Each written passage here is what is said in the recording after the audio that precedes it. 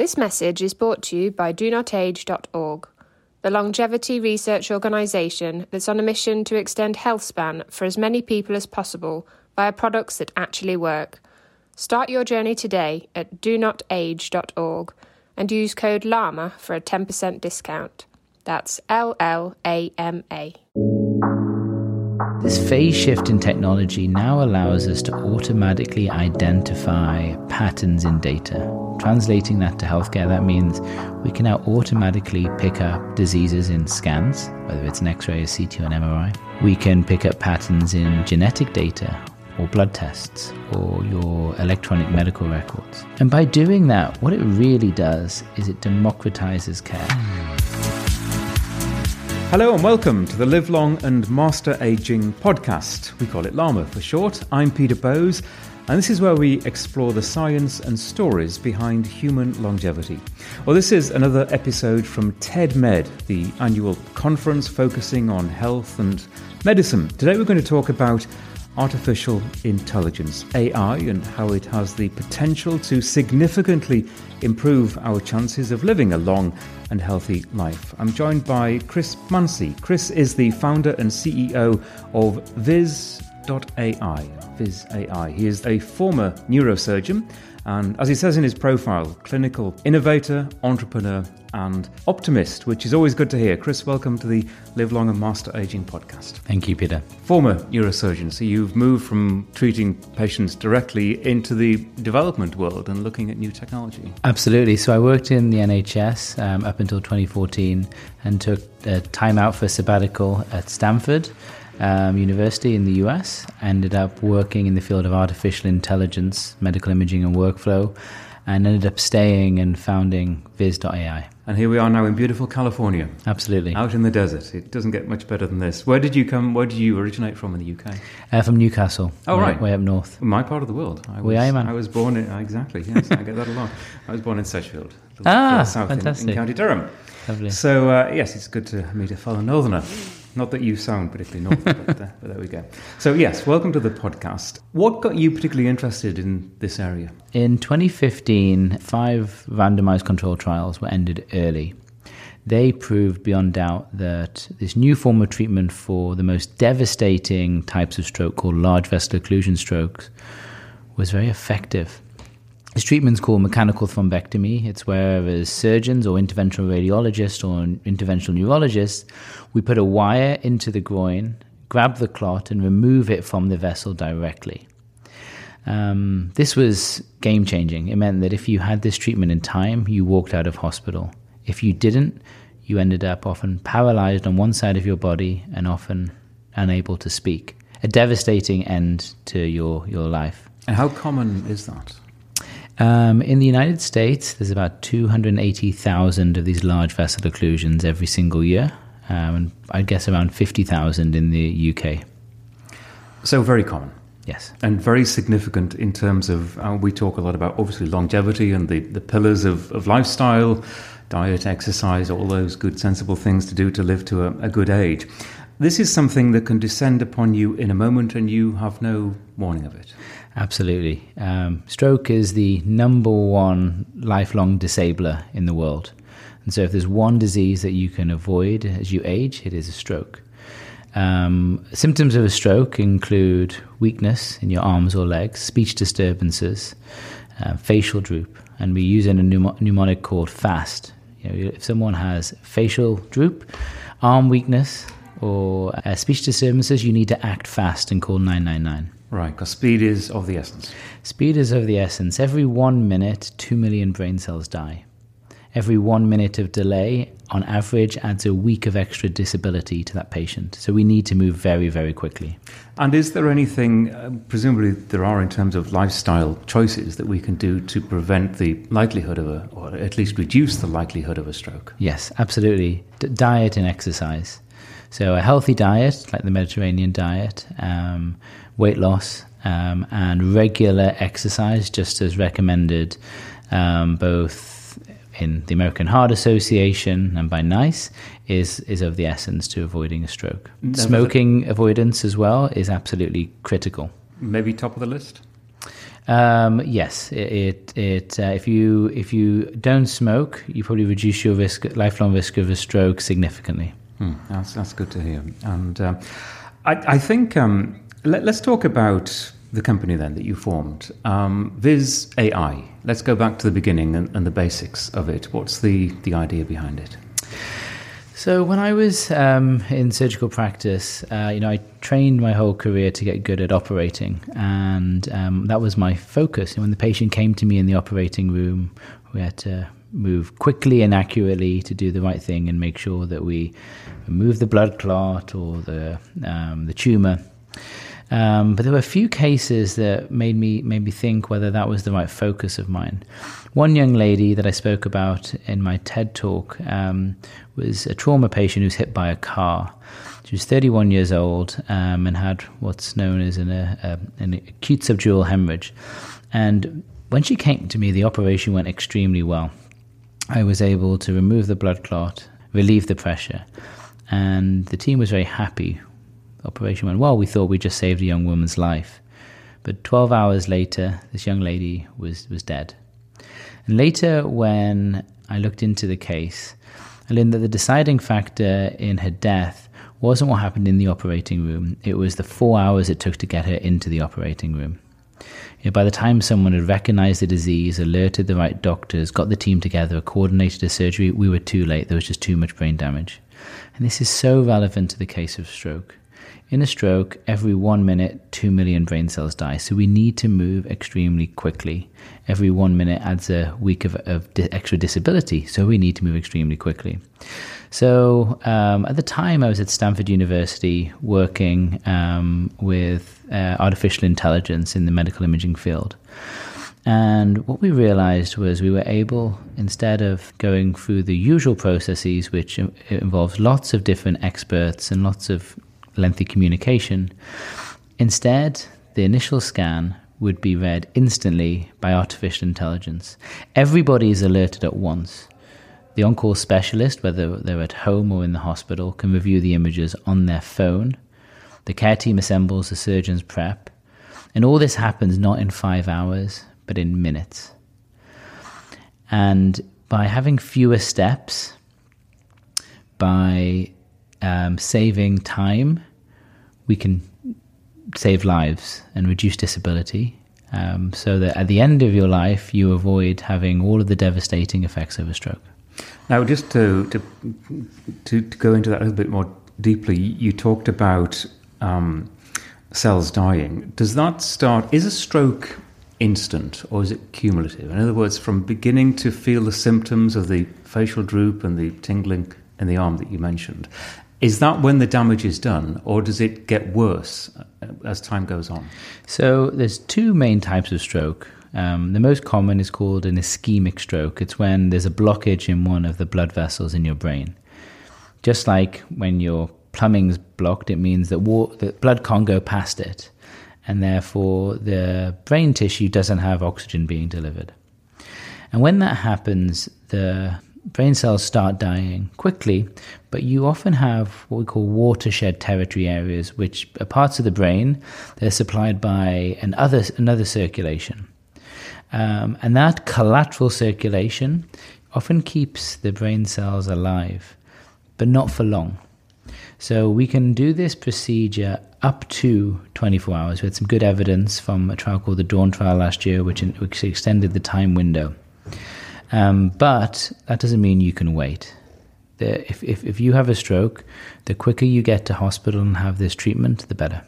And that was going to be my next point. Obviously, the key here is getting the patient to the technology that you're talking about. And so that is still the crucial window. So I assume the next step is education, and education of people that this is possible and that a life-saving scenario is possible if only they get to the hospital in time. Absolutely. And it's wonderful for me to be able to be on your podcast, Peter, because I'm able to talk to people out there and say, if you have any of these symptoms, weakness, speech disturbance, facial droop, call 999. If one of your relatives has this, call 999 and get to hospital quickly, because time really matters.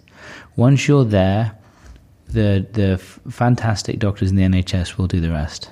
And just to translate that for US audiences, dial 911 if you're in the United States. I guess the same applies. You get to the hospital and hopefully, under this scenario, you could be saved. Yes, that's what the evidence shows. As long as we're quick enough and remove that clot and restore the blood flow, we're able to save brain tissue and therefore hopefully allow you to walk out of hospital. This really does show the vast scope of AI in medicine, doesn't it? It really does. So artificial intelligence is not going to replace doctors. It's going to be this aid, this facilitating technology that gets the right patient connected to the right doctor before it's too late. And by doing that, by winning the race against time, that's how we can dramatically improve patient outcome and medical care. And the key advantage of the tech that you're talking about is, as you've explained, that lots of different people involved in this huge team of potentially people that will be involved in treating this patient, the information gets to everyone straight away. So it might be getting to someone who isn't appropriate to deal with the situation, but it might get to precisely the right surgeon that can save this person's life. Exactly. I can give you a comparison with what happens without the technology, if that's helpful. Yeah, that would be very helpful. Yeah, so today, if a patient's admitted with a stroke, they get a scan. And that scan goes into a queue. It's reviewed by a radiologist, then a neuroradiologist. Then the emergency physician will refer the patient to a neurology specialist and then a neurosurgeon until eventually the patient is transferred for intervention. And that process takes on average between 3 and 5 hours. And as I said before, every 1 minute, 2 million brain cells die. So it's clearly too long. And it doesn't have to be this way. The future that I see, and the future that is a reality today in many hospitals where our technology is installed, is one where the patient still gets a scan, but now the scan is instantly and immediately analyzed using artificial intelligence. Everyone is alerted at once. The on-call team review the images on their phone and communicate in their phone. The care team assemble, the surgeons prep, and the patients move to surgery. You're talking about number of cells dying. That doesn't necessarily mean death, but it can mean the end pretty much of life as we know it. And it can mean a fairly miserable few months or even years ahead with partial brain damage. Yes, often years. Strokes can kill you. Often you will die from the sequelae or the complications of a stroke, like pneumonias, because you're not able to get out of bed. But often it's the most devastating when a patient has had damage to a whole hemisphere, a whole half of their brain, meaning that they're completely paralyzed on one side of their body and unable to speak. And that is not a nice way to end your days. Broadening this out, what have you, I often ask this of people I speak to, what have you learned about your own potential longevity and lifestyle based on the science and the research that you do? And how do you apply it to your life every day? Well, I'm in my 30s, and I think it's really important in your 30s and beyond that you are thinking about your 60s, 70s, 80s, hopefully 90s, and laying down good practices and good health. So daily exercise. I enjoy running in the morning, and a healthy diet are incredibly important. And so just being very connected to the unfortunate patients who get this disease, one of which was my grandmother, who ended up living for 8 years with it, has shown me the importance of good health in the younger years, continuing on through into your elder years. And do you, and I often do, wish that more people would acknowledge this in their 30s and 40s, and that it sometimes takes time. It might be not until you're in your 50s and your hair starts to turn grey and you begin to, in quotes, feel older, that people acknowledge that these issues are important. It still seems that we have a generation, maybe even younger than that, who feel, I'm going to live forever, and maybe that doesn't apply to me. I think what happens is when your friends, your peers start passing away, you start to become in touch with your own mortality. And for most people, luckily, that doesn't happen until you're older. But I think it is important if you can be aware of that. And I think for doctors are often a lot more aware of that. Whether that leads to better health and good behavior, I don't know. But it's certainly the awareness is very helpful. When you come to, clearly, as I say, you've moved away from the clinician aspect of your career and you've moved into technology. You come to events like this. I mentioned that you describe yourself as optimistic about the future. Are you inspired that if we harness the technology that we have available to us these days, that we can make great strides in terms of healthcare and prevention in the future? Absolutely. So today is a really exciting time in the world of technology, and particularly technology applied to healthcare. A new form of artificial intelligence called deep learning was discovered only in 2012. It was actually by a British scientist who was up in Canada called Professor Hinton. And what they found was that this new form of algorithm was exponentially better than what has come before. And it was winning competitions like ImageNet, which is the yearly Olympics of computer vision.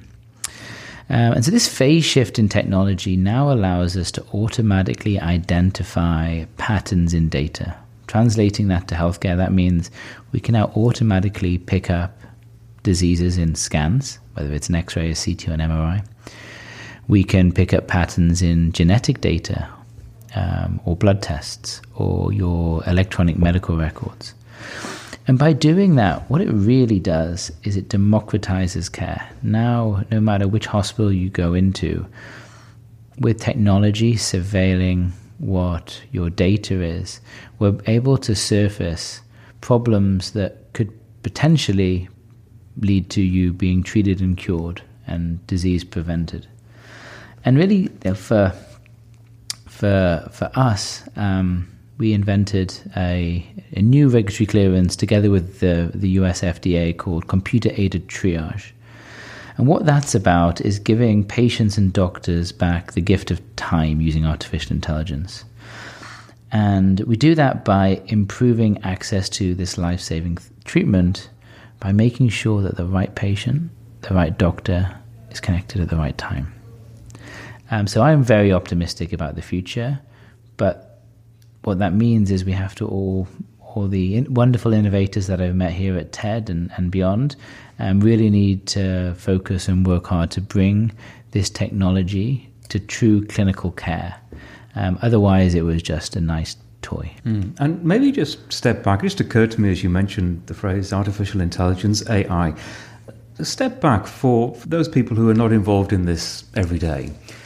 How is the artificial intelligence acquired? In other words, where does the knowledge come from to be able to make the judgment about that patient in that moment? So what we do is, in our case with imaging of the brain, we'll take CAT scans or CT scans of patients' brains, some of which are normal, some of which show a stroke. And we'll get experts, so neuroradiologists, to label these scans. So they'll put a category label.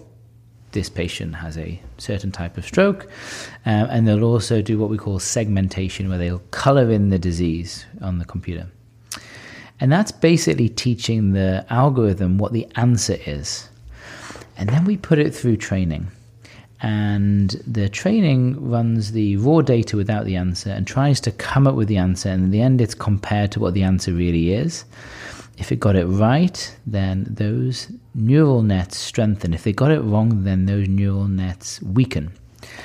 And you do this millions of times until eventually it gets to human levels of performance, and potentially superhuman levels of performance, whereby it can recognize disease that potentially humans couldn't even see. And also, I suppose, maybe not at the level of superhuman, but just better than human, because it doesn't get tired. We use the phrase, we're only human, and mistakes are made. I mean, presumably this scenario is a scenario where those mistakes simply are not made. So mistakes can still be made. So the accuracy of our algorithm is in the mid to high 90%, which is about the same as the accuracy of top neuroradiologists for cases if you look across the different studies.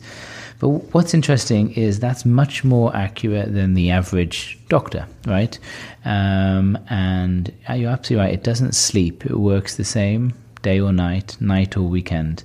And we know that there's a big discrepancy between weekend care and care during the week, between day and night, for obvious reasons. And so technology can standardize this. It can standardize it within a hospital, but also across different hospitals and across different countries where the level of expertise might not be as good as it is in the UK or the US. So this is just one aspect of the use of AI in medicine. What do you, maybe crystal ball time, what's the next great frontier in terms of using this kind of technology with medicine? So I think the next big frontier is that it becomes part of everyday medical practice. Just like today, at least I struggle to get anywhere without Google Maps. I believe the technology like ours will be so prevalent in hospitals that you wouldn't dream of doing clinical practice without being supported by algorithms in this kind of technology. It will make doctors faster and more efficient. It will help doctors do what they do best in much less time. And one thing that we keep on hearing is it gives them back, the doctors, the gift of time. So they have more time to do the really high-level cognitive things that the algorithm can't do yet, such as making a subtle decision on whether a patient gets this type of treatment or the other type of treatment. And so it will become increasingly prevalent throughout healthcare, and we'll start to see increasingly improved outcomes. And this must have significantly changed the way in which doctors are trained, and will continue to do so, that this element of their work is so integral and will be more so as we move forward. It's happening already, yes. I mean, it'll take time, but if you look at the large radiology conferences, you see more and more radiologists producing their own algorithms. And they're the ones who are controlling the technology, along with the other clinicians, the pathologists, the surgeons. And so it will become an integral part of training. Chris, thank you very much. If anyone wants to dig a little bit deeper than we've been talking today, how could they find out more and maybe follow your work? So you can go to our website, which is viz.ai. V-I-Z or Z, depending on where you're from, .ai, no .com, or you can follow us on Twitter, VizAI. Well, I shall put those details in the show notes for this interview on our website. All the best. It's really, really good stuff. Thank you. Thank you. And if you want to go to our website, it's the Llama Podcast, Live Long and Master Aging, LLAMA, podcast.com. We're in social media at Llama Podcast. And if you want to listen to us, we're available now on multiple podcasting platforms, including Stitcher and Apple Podcasts. Many thanks for listening.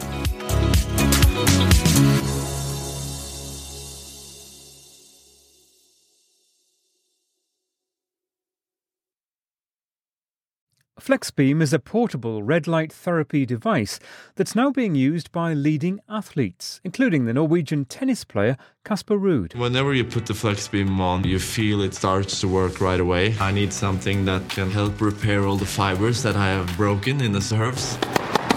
The infrared lights penetrate your skin and makes the muscle tissue recover faster. FlexBeam, I keep it with me all the time. Recharge Health is offering Llama Podcast listeners an $80 discount on the purchase of a FlexBeam device. Go to the website recharge.health and use the code LLAMA at checkout. That's LLAMA. You'll also find the link in the show notes for this episode.